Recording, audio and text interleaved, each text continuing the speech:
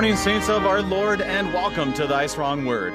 I'm your host, Brady Finner, and pastor of Messiah Lutheran Church in Sartell, Minnesota. We gather this next hour around the gift of the inspired and true Word of God and the Word made flesh, our Lord Jesus Christ, who gives us grace upon grace, and I almost feel like saying it even more, upon grace, upon grace, upon grace. And His grace pours on us this morning and shines on us through Philippians chapter 2. The first 11 verses of this chapter gives us some strong exhortation of the Christian life. Be of the same mind, be humble, count others as more significant than yourself, and look to the interests of others above yourself. But in Paul-like fashion, he never allows us to hear these exhortations without being given full throttle Jesus. Be ready. Lots of law, lots of grace, and even more Jesus. The gifts are ready for you this morning, and thank you for tuning us in on Worldwide KFUO. Christ for you, anytime, anywhere. A special thanks to our friends at Lutheran Heritage Foundation for your support. Visit lhfmissions.org for more information, lhfmissions.org. To help us be strengthened by God's Word this morning, we have with us Pastor Tom Eckstein of Concordia Lutheran Church in Jamestown, North Dakota. Pastor Eckstein, welcome back to Thy Strong Word. Hey, it's great to be back, Brady. Yeah, so tell us about what's going on for yourself and the saints in Jamestown. Well, things are getting better here in North Dakota as far as COVID. Things are opening up more and more, so that's exciting. And our attendance continues to go up, so that's great too. So things are going well. We did have a recent crisis in our family, or loss. Our daughter and her husband lost their child that was in the womb, but we were able to travel to Indiana and have a funeral for our grandson and their son, and find great hope in Jesus. So, as we're going to learn today, even in the midst of life's challenges and difficulties, we have certain hope in Christ. And I appreciate you mentioning that. First of all, my condolences to you and to your dear daughter and your family. It shows our commitment to life being, from conception until death. And absolutely. Yeah. So it's wonderful to hear of that hope. Yeah, go ahead. Yeah, I just wanted to say, not every couple is comfortable going public, with a miscarriage. And that doesn't mean they don't cherish the life and are pro-life. But I think, in our case, having a funeral not only helped with closure on our part, but like you said, it's a real testimony that even in the womb, we're dealing with a human being created in the image of God. And so miscarriages are losses like any other, and it's meet, right, and salutary, not only to grieve but to remind people of the hope that we have in Jesus for these little ones. Absolutely, and Pastor, as we look at today, and as you just mentioned this, how about I'll begin in prayer and pray for your family and pray for your daughter and son-in-law as they grieve as well. Can we start that way? Absolutely. Okay. And then begin in the name of the Father, the Son, and the Holy Spirit. Amen. Lord God, we pray this day as we know that you are the Lord of all creation, and that as we hear today, that you are the one that laid aside your godliness to humble yourself to the point of death. And in that death, there was resurrection, exaltation. And we know that whether we are in the womb or whether we are 90 years old, that each life is precious to you, that as you died and rose, that we have the hope, whether we are in the womb or wherever we may be, that we in Christ will rise again. I pray for Tom and his family, for his daughter and for his son-in-law as they grieve. But also, Lord, I give you thanks for the faith that they have and for the grace that we have in you. As we study your word this morning and look at Christ, we are reminded once again of all of our righteousness is in your hand. And as you humbled yourself, we are the ones who receive that gift. Bless our time and study this morning. In your Son's name we pray. Amen. Amen. All right. Well, like I said, thank you for being here. It's been about 2 months since we've had you, but looking at Philippians chapter 2, it is a wonderful text. I mean, I'm excited to be able to look at this because we get an important distinction of Christ.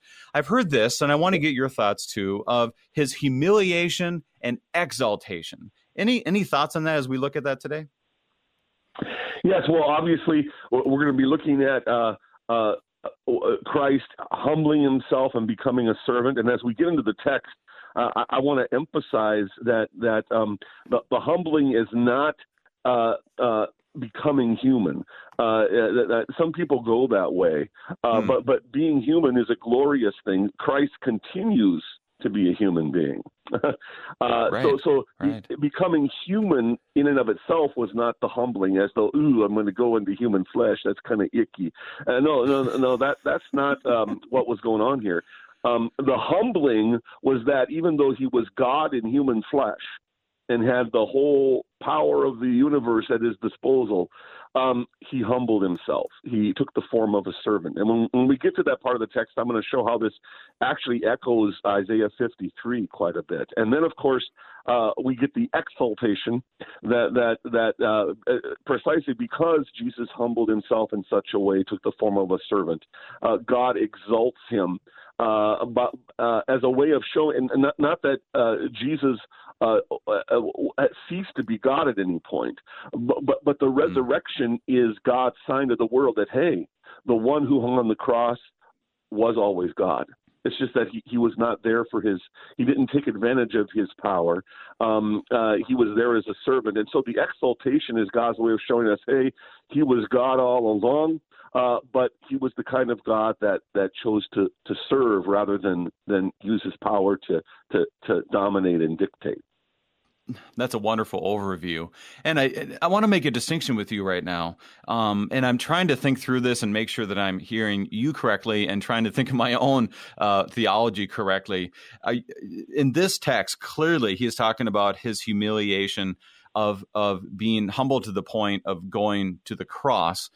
Were you saying that we wouldn't be able to say that he humbled himself by becoming flesh? Or I guess I'm trying to make that distinction. Are you saying just in this text it's not talking about that, or in general we don't talk that way?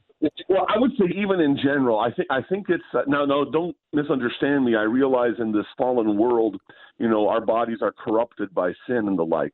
But we need to be clear that Christ becoming human was not in and of itself a humiliating thing, as though being human is somehow a bad thing.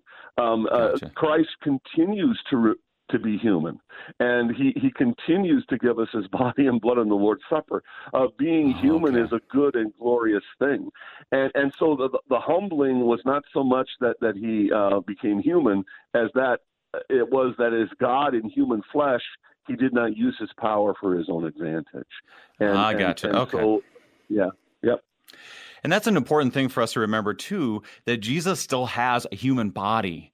And this is something that I think a lot of times we just don't talk about it. So I know I have a friend of mine who did a Bible study and just started with that point that Jesus still has. How many of you think Jesus still has a human body? And there were a number of people like, oh, no, he doesn't. And you're like, whoa, wait. We're going to have to go back to the creed here for a moment and work through that, because that's important as a sacramental church. And at the same time of just resurrection realities that, this is important. If he doesn't have a physical body, then what does that mean for our bodies? I mean, this is an important thing.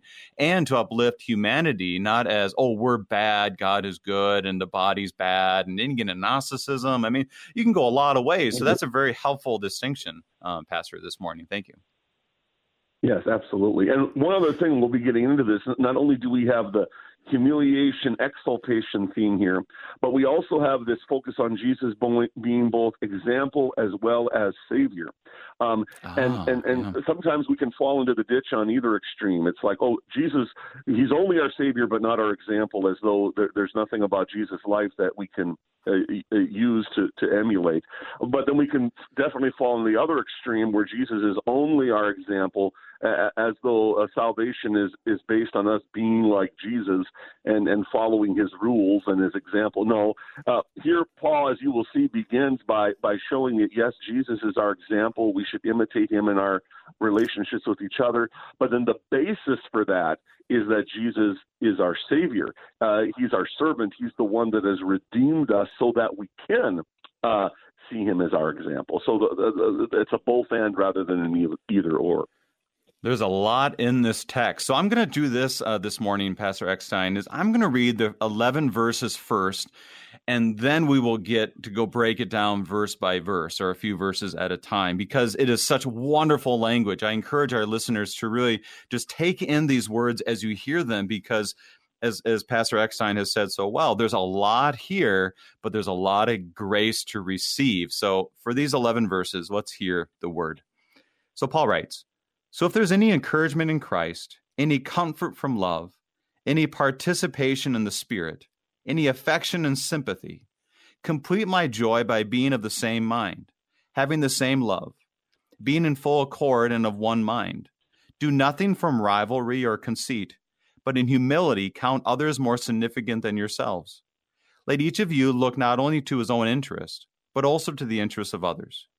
Have this mind among yourselves, which is yours in Christ Jesus, who, though he was in the form of God, did not count equality with God a thing to be grasped, but made himself nothing, taking the form of a servant, being born in the likeness of men. And being found in human form, he humbled himself by becoming obedient to the point of death, even death on a cross. Therefore God has highly exalted him and bestowed on him the name that is above every name, so that the name of Jesus every knee should bow in heaven and on earth and under the earth, and every tongue confess that Jesus Christ is Lord, to the glory of God the Father." Now, Pastor, as we go through these verses again, do you have any background or other thematic ideas before we dig in? Well, not really. Only that at this stage in Philippians, Paul has just finished Philippians 1, where he's talking about the fact, that the whole to live is Christ, to die is gain. But then he ends Philippians 1, "For it has been granted to you that for the sake of Christ you should not only believe in him, but also suffer for his sake, engaged in the same conflict that you saw I had and now hear that I still have." So here we see that for Paul, part of the Christian life is being willing to suffer for the sake of being a servant to others. Love, by definition, means sacrifice, and of course, the ultimate sign of that is what Jesus did for us in his sacrifice. But I think that whole point that is now leading into this chapter, saying, okay, now that I've talked about the privilege of suffering as we live for Christ, what does that look like? Well, what it looks like is being willing to give of yourself for the benefit of others. And he's living that out, because he is in jail when he writes this. He speaks about this suffering and the tension of, I'd like to be with Jesus, but also God still has me here, which will be great fruit for you, is how he speaks to the Philippians. And so he definitely is not speaking from an outsider like, well, you guys have to suffer. By the way, I'm not. No, I am suffering. And let me tell you about what this Christian life actually looks like. Exactly. So let's move on. Let's go verses 1 through 2 as Paul speaks to the Philippians. So here it is again. "So if there is any encouragement in Christ, any comfort from love, any participation in the Spirit, any affection and sympathy, complete my joy by being of the same mind, having the same love, being in full accord, and of one mind." So he begins with encouragement and other words. Where is Paul leading the Philippians? Well, first of all, he says, if there's any encouragement, love, he's not questioning whether there is or not. Right. He's just saying, hey, obviously there is. Obviously there is.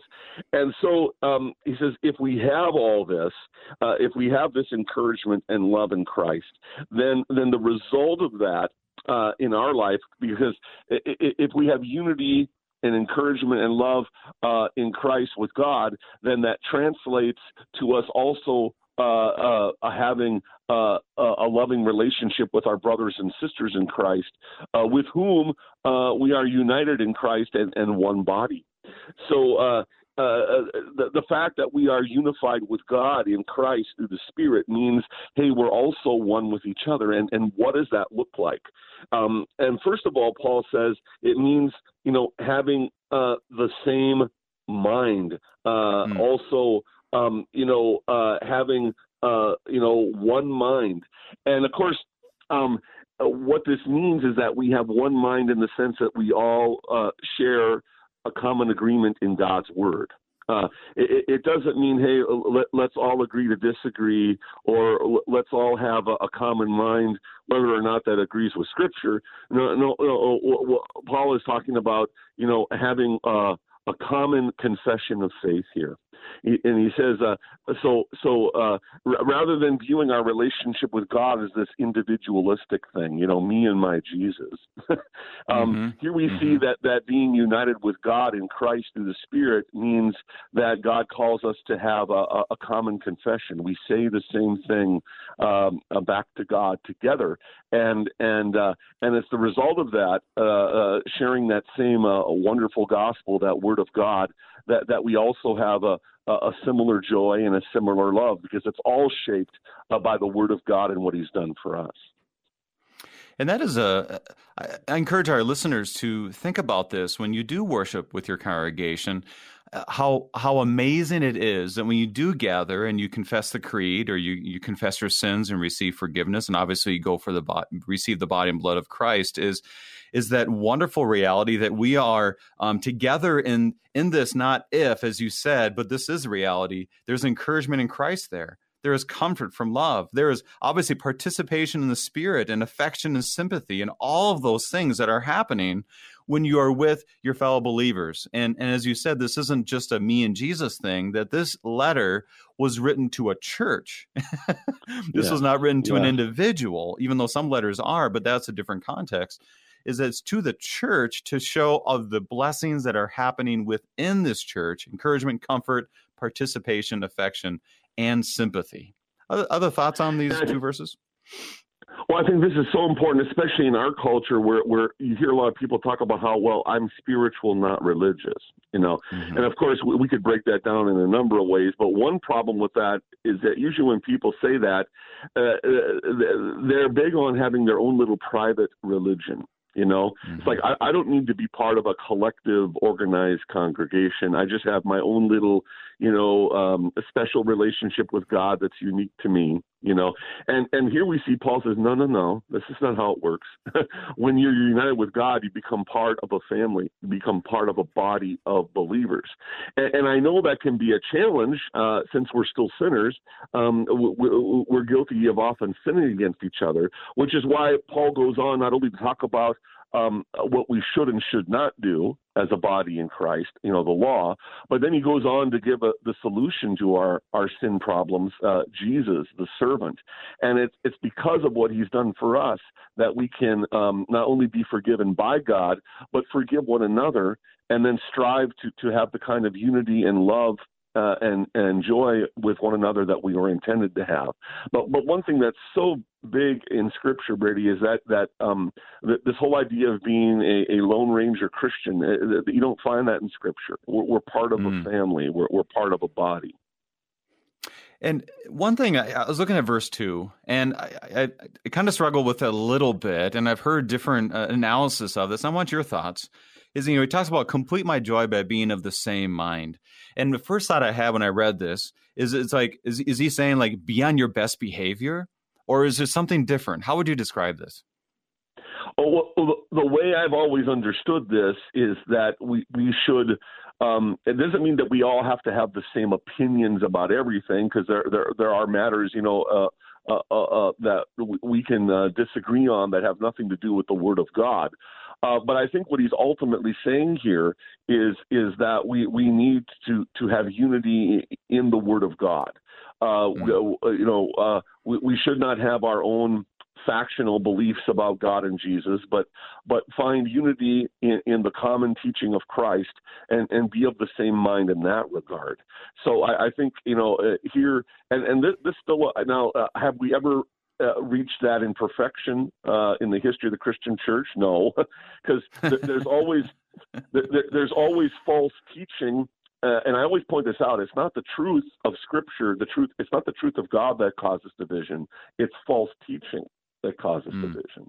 And so we're always at work striving to be of the same mind. We're constantly we're constantly engaging in reformation, so to speak, allowing the Word of God to show us the truth so that we can be constantly, and this is true for every generation. Every generation has to fight against the lies of the evil one and false teaching so that we can be of the same mind and strive to confess the same thing.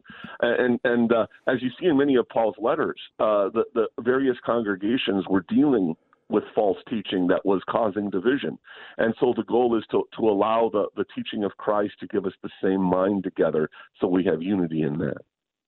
And this is important as we look at the next two verses, because there is a reality that when we're in the same mind of saying we have the same confession of faith, that we believe in the Scriptures and we put ourselves under the Scriptures, that we're able to get the next two verses and say, okay, this is how this looks. This is what you lay aside as a follower of Christ, as you lay aside as a child of God. You lay these things aside, but if you aren't of the same mind, or you don't put yourself under the Word of God, you're not going to be able to think about laying aside anything because you want to win the war. You want to win the battle. You want to get your own way. And this is a very profound thing that I learned from a book called Built on the Rock by a man by the name of Ted Kober. And he speaks specifically about how congregations are to be in the Word, to be prepared for when there is conflict, when there is disagreement, that people put themselves under the Word of God. And from there, you're able to move forward only by Christ and His grace. Yes. Well, you just think about how Paul deals with this in other situations. In 1 Corinthians, part of the problem there was you had some Christians that justified, ignoring weak Christians and even leading them astray because false teaching had led them to have a worldly view of love that didn't harmonize with Christ. And so that's a good example of where Paul has to use the Word of God to combat false teaching, because that false teaching was keeping Christians from loving one another as they ought. Wow. I think this would be a fascinating way to look through all the epistles. Can't do it right now, but all the epistles is what is the problem he is addressing, and what are the situations that happen there, and how does he apply it, which is obviously the Word of God and pointing people back to Christ. So let's move on to do verses 3 and 4. We have about 5 minutes before our break. So let's do 3 and 4. Do nothing from selfish ambition or conceit, but in humility count others more significant than yourselves. Each of you look not only to his own interest, but also to the interest of others. That's a pretty high calling here. He talks about humility, looking to others above yourself. How is he pulling this together? What is he asking them to do?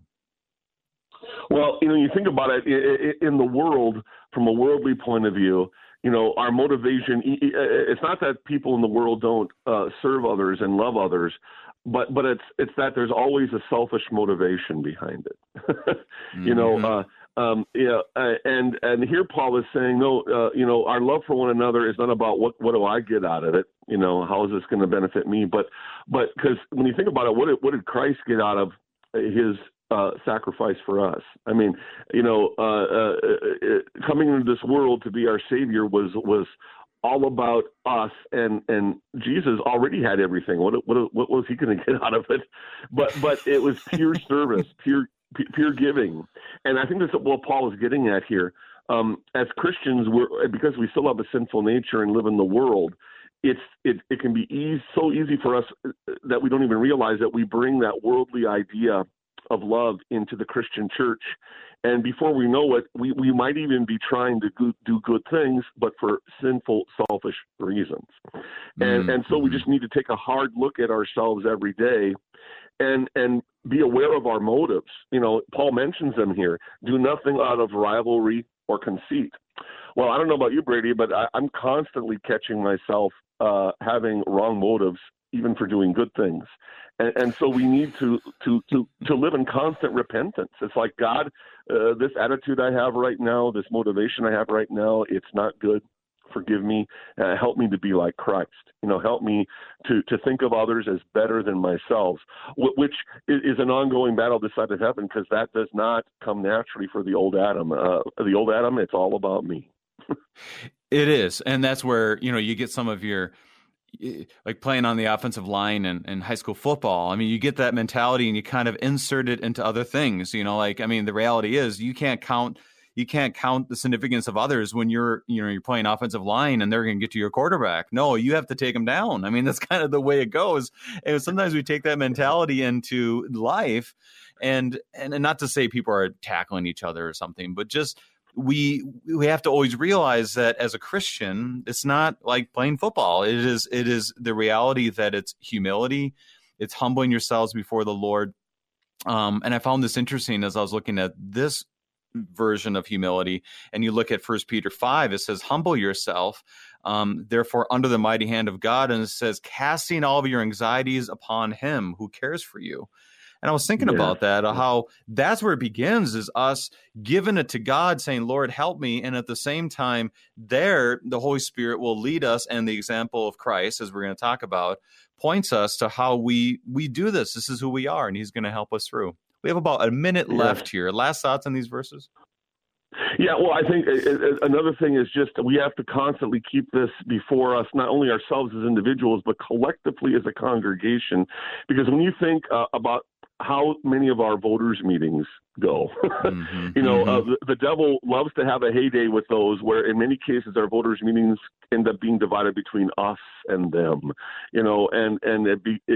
we end up having these battles between power struggles, rather than coming together and humbling ourselves before Christ and praying together and actually asking God, help us to see each other as better than ourselves, and try to work out our differences in humility, rather than, let's have a power play and see who can get the majority vote, and that really plays to our sinful nature.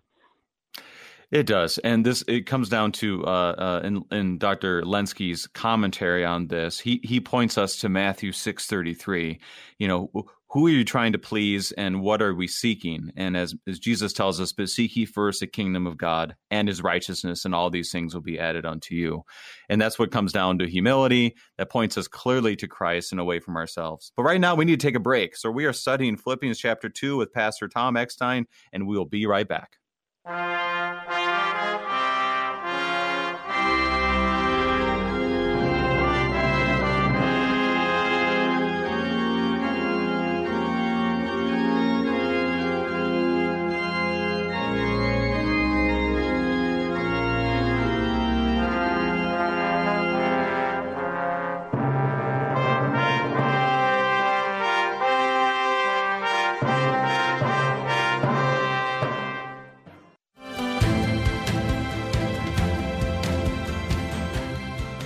Thursday on Issues Etc., we'll discuss identity politics with Dr. Joshua Mitchell, and we'll talk with Pastor John Leach about helping Mormons understand the biblical way of salvation.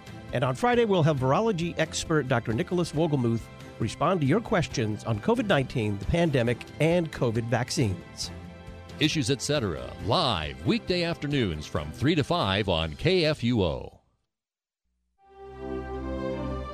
In 1924, by the grace of God, KFUO began broadcasting the goodness of Christ for you. A long part of this history is bringing you worship services to hear and receive the good gifts of God in His words. This Sunday morning, join us for services from Peace Lutheran Church at 8 a.m. and Hope Lutheran Church at 10:45, as well as Bible study from St. Paul's Lutheran Church in DePayer at 9:30. Hear Christ for you in Sunday morning services on KFUO.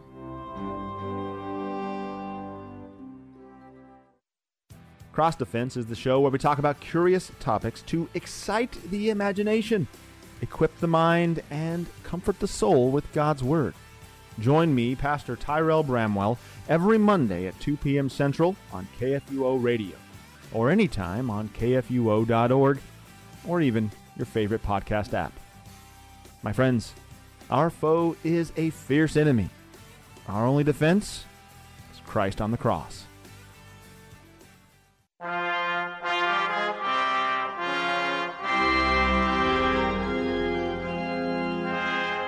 And welcome back. We are studying Philippians chapter 2 with Pastor Tom Eckstein from North Dakota. And Pastor, I have a question I've been asking a lot of different guests, and this might come out of left field for you, but I know you used to live in St. Louis. That was a while ago, a long while ago. Yeah. However, I've been asking all the local pastors in St. Louis what their favorite restaurant is in St. Louis. Now, it's been a while, but what was your favorite restaurant when you lived there? Oh, I had several. In fact, I don't even know if some of them are open anymore. There was this one little Chinese place just down, a takeout Chinese place just down the street from where we lived in Maryland Heights. I can't even remember the name of it, but they had the greatest, cheapest. Oh, it was called. No, I remember now. It was called Wok Express. Wok Express. Yeah, and they had I'm giving them free plugs here, but they had the greatest, most inexpensive takeout Chinese food. And I love Chinese food, and so that's one place I miss. I wish they would relocate here to Jamestown, but I also enjoyed going down to the Hill and trying out various Italian restaurants there. Loved that. And then one other place that I just enjoyed going to because it was fun, it was called the Spaghetti Factory downtown St. Louis. Absolutely. Yep, absolutely. You can tell I like Italian food, so. But, there you go. I could talk all day because I love food, but I don't want to get us off track here. So exactly, yeah. Plus, I'm going to get hungry here real quickly. But it's a fun thing. I love going to St. Louis, and it just kind of gives me a list of places to go. So right now, I have a problem. I have about 12 places I could go, and I'm not going to have a couple weeks to be down in St. Louis. So, anyways. That's kind of fun. Well, let's get back to the text, back on the farm here, as we will. We've gone through the first 4 verses, and the next 6 or 7 verses are very important theologically. So I want to take time with those. I want to make sure that the first 4 we got the good framework of where we need to go. Seek ye first the kingdom of God. That's what he's telling us to do, to be humble, same mind, same doctrine, moving forward with the same Jesus. So any other thoughts on the first 4 verses, Pastor? Only thing is, even though Paul is going to talk about how Jesus should be our example, as we're going to see, the only way he can be our example is if he is first and foremost our servant. Unless he redeems us from ourselves, forgives our sins, and gives us new hearts and minds, trying to be like him ain't going to happen. So. That's a good start. You're exactly right. So I think what I'm going to do is I'm going to do verses 5 through 8, and we'll dig in. Verses 5 through 8. Have this mind among yourselves, which is yours in Christ Jesus, who, though he was in the form of God, did not count equality with God a thing to be grasped, but made himself nothing, taking the form of a servant, being born in the likeness of men. And being found in human form, he humbled himself by becoming obedient to the point of death, even death on the cross. So I'd like to start with verse 5. Have this mind among yourselves, which is yours in Christ Jesus. What is he talking about? Have this mind as we have in Christ. What is he saying? Well, again, the mind among ourselves is the mind of being a servant, considering others better than yourselves. Again, loving others, not in a selfish way. What am I going to get out of this? How is this going to benefit me? But it's like, how can I love and benefit others? Because that's really what Christ is all about. Like I said, what did he get out of it? He already had everything. So his life of love was all about total giving.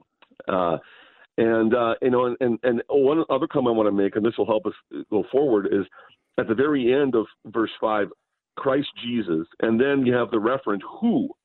Now, an important distinction that's going to be made here is when he's talking about Christ Jesus, is he talking about Jesus before the incarnation or after the incarnation?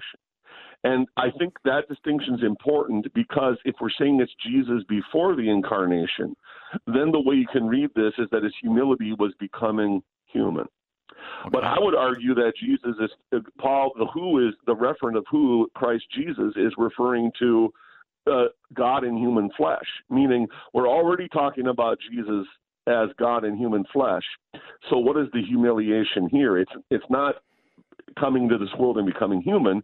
It's as God in human flesh, not using his power to his own advantage, but pouring himself out.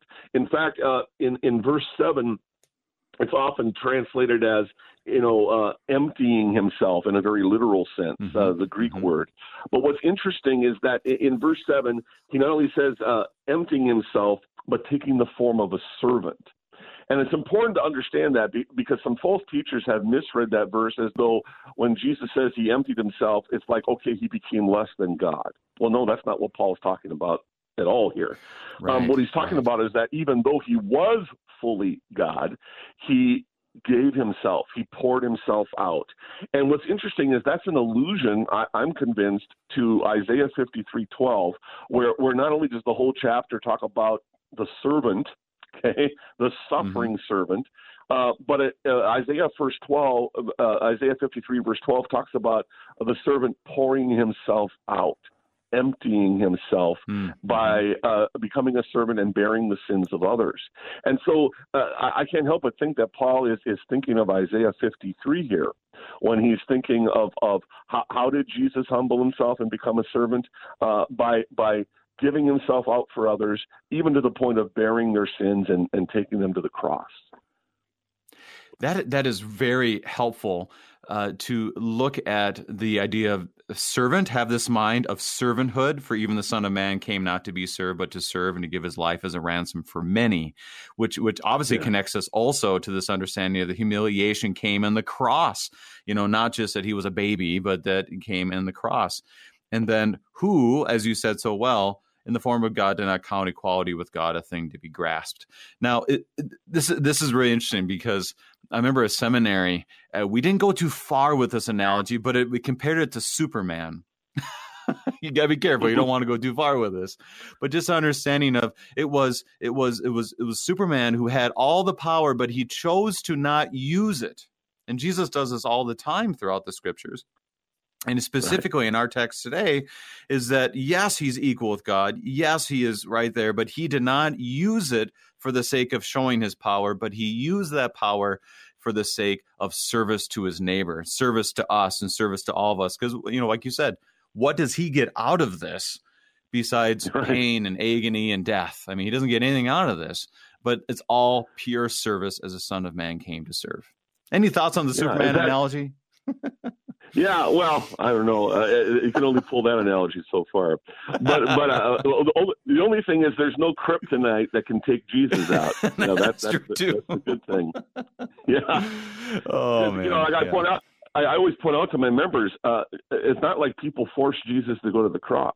He could have wiped them out with one word. He went there willingly.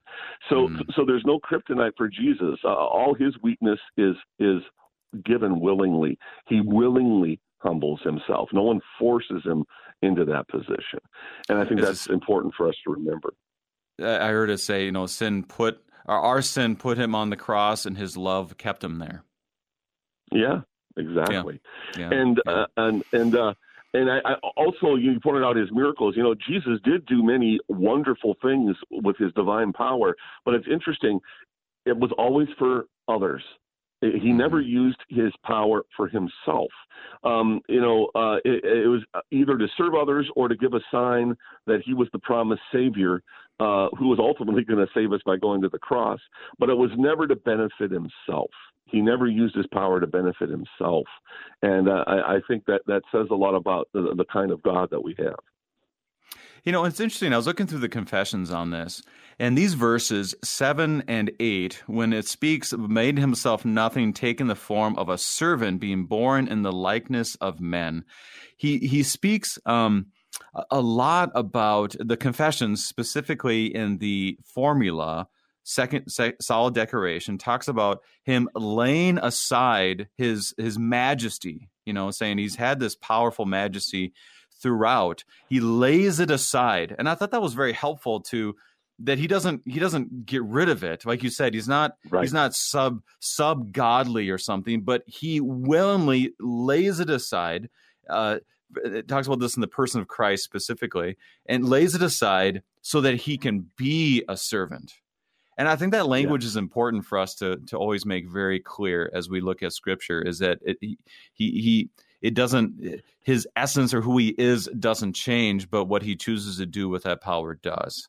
Any thoughts on that distinction for the person of Christ?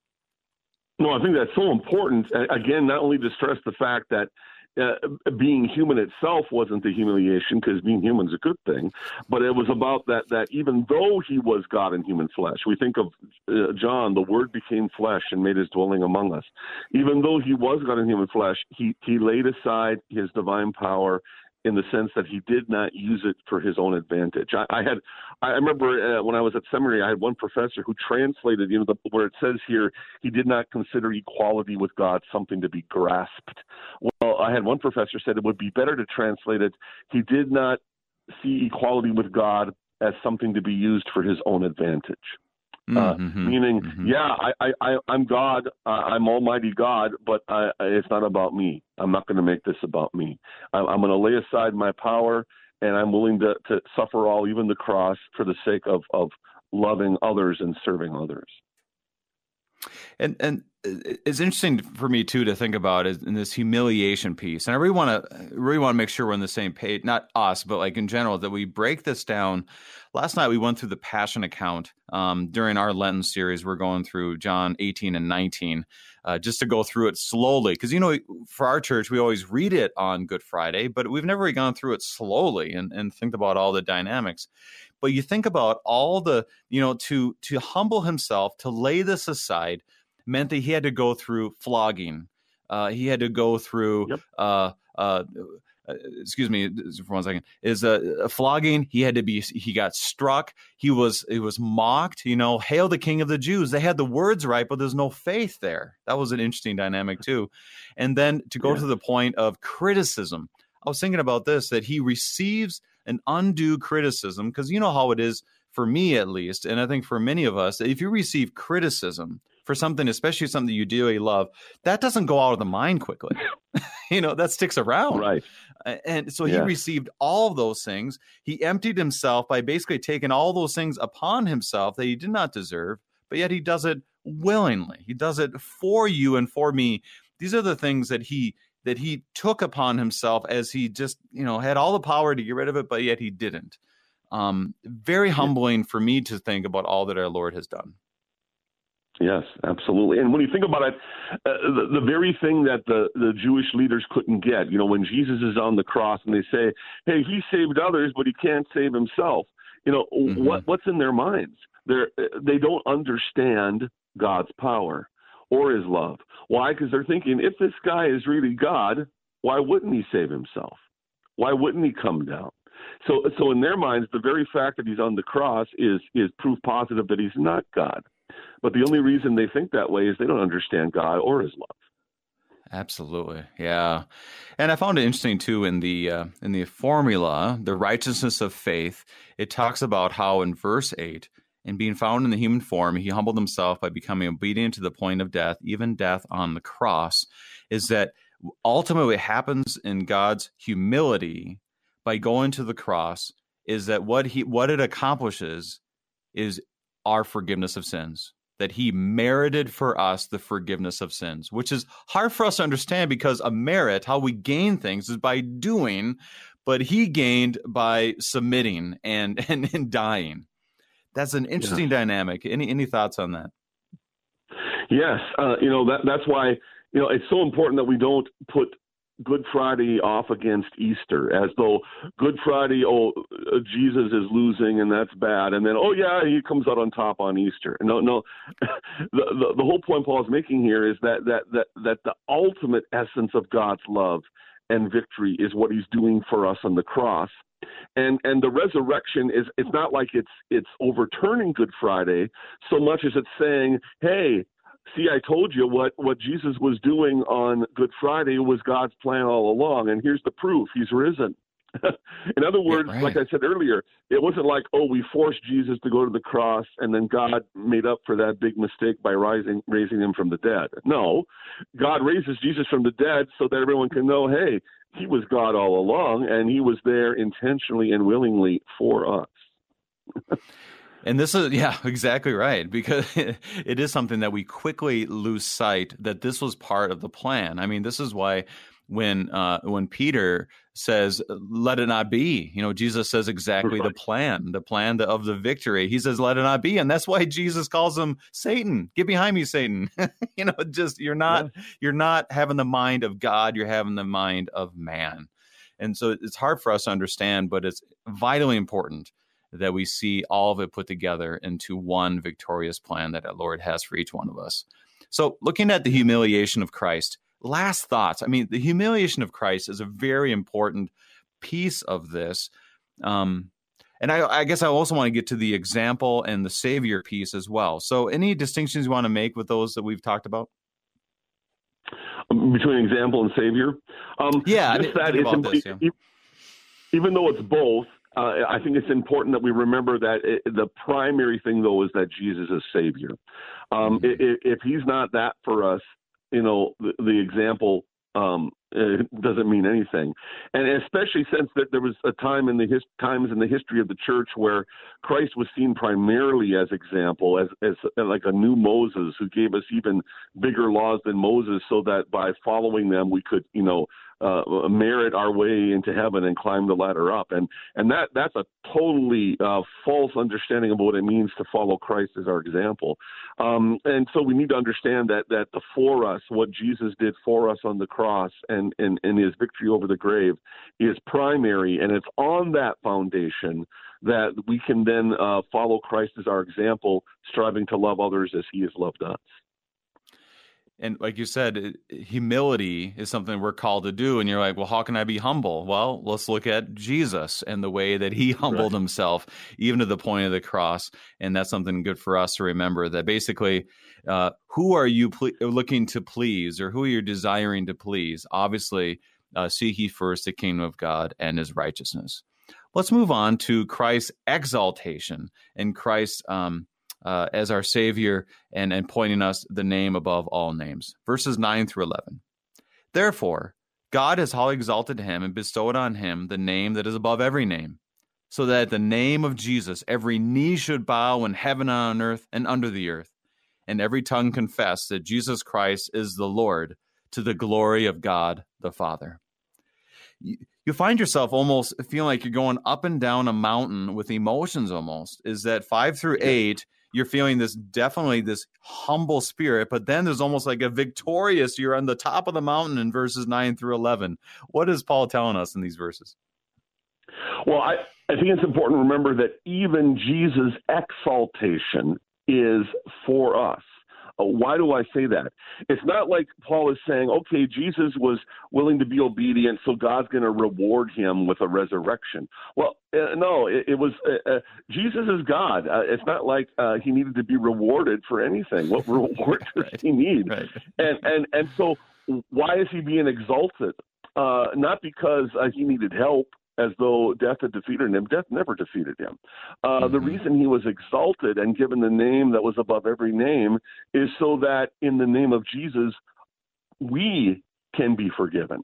In other words, God lifts him up and exalts him so that we sinners can look to him, the risen one who died for us. He is the one, like Peter says, salvation comes in no other name. Acts 4:12. Right. And so God lifts up Jesus, not because Jesus needs to be exalted as though he needs some ego trip, but God exalts Jesus and brings out the message he is risen, so that all the world can fall on their knees and find salvation in the one who died and rose for us. And that is, you find this distinction that we always have to keep very clear. So forgiveness comes by the cross, and forgiveness comes by the empty tomb. That we sometimes will make the separation. Forgiveness came there. The hope of resurrection comes there. Well, it's both. We have both of those things flowing through the Good Friday and the Easter Sunday morning, which obviously as pastors, we're looking forward to this time of Good Friday, and we're looking forward to Easter and all that comes together in that plan. Now, I think of when Jesus rose and appeared to his disciples in John's Gospels, he says, "Peace be with you," and then shows them his hand and his side, the scars. And I think it's his way of reminding reminding them, yeah, I'm risen, but I don't want you to forget what I did for you. It's all one package. Now, one thing I want to address here, we have about 8 minutes left, is when it speaks that bestowed on him the name that is above every name, so that at the name of Jesus, every knee should bow, is this understanding of the distinction and the how do you say this? The name that is above every name dynamic of the Lord, of the triune God. And I think about this in our culture, and Paul knew this too when he would go into these cities. He knew that there were, Ephesus, they talk about the huge statue and the huge temple to Artemis, and you have all of these names that look like they're above that name. And we see it in our own culture because I went for a walk the other day, and there's a huge flag in someone's house that said coexist, which at first glance, you're like, well, that makes sense. I mean, we should be able to live as Americans, as a community, as neighbors, with people of different ideologies and different faiths. But if it's saying that basically it's all the same, well, that's wrong. That's not exactly right. So when he says name above all names, I'm reminded of Elijah and the Baal prophets, 1 Kings 18. Other thoughts on how you see this at play in the world, and why is it important for us to be able to say that the name of Jesus is above all other names, and the name of the Lord is above all other names? Why is this important for us today? Well, I think it's important to understand, and I'm not saying that the Greek word that we translate as Lord is Kyrios, and granted, in some contexts, it can refer to an earthly leader and things like that. But I think here Paul is making a huge theological point, and to understand that, you need to know that the Jews of Jesus' day used the Greek word Kyrios to translate the holy name of God, Yahweh. Okay, and I think what Paul is getting at here, when he says that Jesus is Yahweh, or Jesus is Lord to the glory of God the Father, he's really seeing the ultimate revelation that's going to wow everyone, especially the Jews, is that Jesus is Yahweh. Okay, in other words, the whole Old Testament points ahead to Jesus being the revelation of the Father in the Spirit. The God who appeared to Moses as I am in the bush, that's Jesus here. This is, yes, we have the triune God, Father, Son, and Holy Spirit, but Jesus is the revelation of God to us in the Spirit. And so, even though we have one God who Father, Son, and Holy Spirit, the whole of Scripture is intentionally Christological. That's why Jesus says, no one comes to the Father but through me. And so that's one reason the Father, gives Jesus the name that is above all names. Jesus ultimately represents the triune God to us and brings us into relationship with the Trinity. And that points us to John 1:18. No one has seen God, the only God who is at the Father's hand, but he has made him known. That Jesus has made him known. And then that's an important distinction. I like how you're saying this about that Jesus is the Lord and pointing us back to the I am and the Yahweh. Now, in our culture, Go ahead.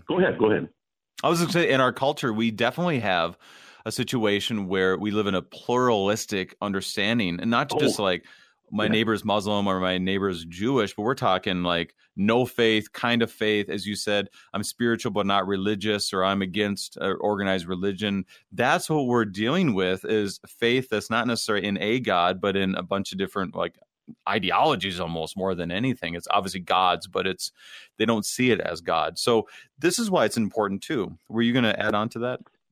No, that's exactly where I was going to go. I'm glad you brought that up. Good. We live in a culture where people, granted, some people are outright atheists, but there's a lot of people that just say, hey, as long as you believe in God, whoever he, she, or it is to you, that's what's important. But no, here Paul says, no, there's only one way to know the true God, and that's in Christ. Period. There's no other God apart from him. And this is so significant because we live in a culture where we have this sort of generic view of spirituality. God can be whoever you want him to be, what your experience is. And Paul says, no.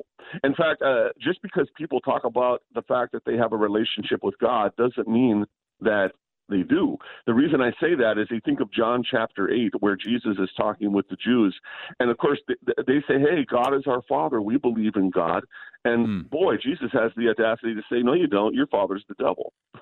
Why does he say that? Because he said, he says, if the only way you can really believe in God is to believe in me. If you don't believe in me, then whatever God you have isn't God. It's as simple as that. Now, that's not a very popular message today, but that's the truth. And one pastor had told me just the understanding of, okay, so you don't want Jesus as the Savior. So what else do you have? Like, what's better than a God who's willing to humble himself to the point of the perfect servanthood, which is to die for you and give you full forgiveness of sins without you having to do a thing? Tell me what God you want that does better than that. And I thought that was a good argument for us to be able to hopefully have a good conversation with people as we look at our lives. But Pastor, as we look at about another minute here, minute and a half, how would you sum up these verses in Philippians chapter 2? Very powerful verses of Philippians. Well, I think if I would just sum it up, Paul is saying, look at who Jesus is and what he has done for you. In him, you are reconciled to God. You have everything, just like Jesus already had everything and didn't need anything. Now in Christ, we have everything we need. And so now that we have everything we need in Christ, like him, we can give ourselves away. We don't have to be these sinners who are saying, how am I going to get what's coming to me? But in Christ, we're free to be servants. That's really what Paul is saying here. Well, as he says it here this morning, be humble, do nothing from rivalry or conceit, or see yourselves as more significant than others, because it is the Lord who has given us everything through Christ, his humiliation, and also gives us the benefits of his exaltation. Pastor Tom Eckstein of Concordia Lutheran Church in Jamestown, North Dakota, helping us today with Philippians chapter 2. Pastor Eckstein, thank you for being our guest. Yeah, my privilege. Thanks, Brady. I tell you what, next time we'll meet at Woke Express in Maryland Heights. How about that? Oh, I think I lost him. Anyways, saints of our Lord, it is our Lord Jesus who has emptied himself, taking the form of a servant, humbled himself by being obedient to the point of death and death on the cross. And this is something that he has done for you. And for us, we are to be humble. We are to serve and do everything in the name of our Lord Jesus, who is the name above all names. This morning, it is a joy to be with you. I'm your host, Brady Finner, and pastor of Messiah Lutheran Church in Sartell, Minnesota. Thank you for joining us, and the Lord keep you safe in the palm of his hands.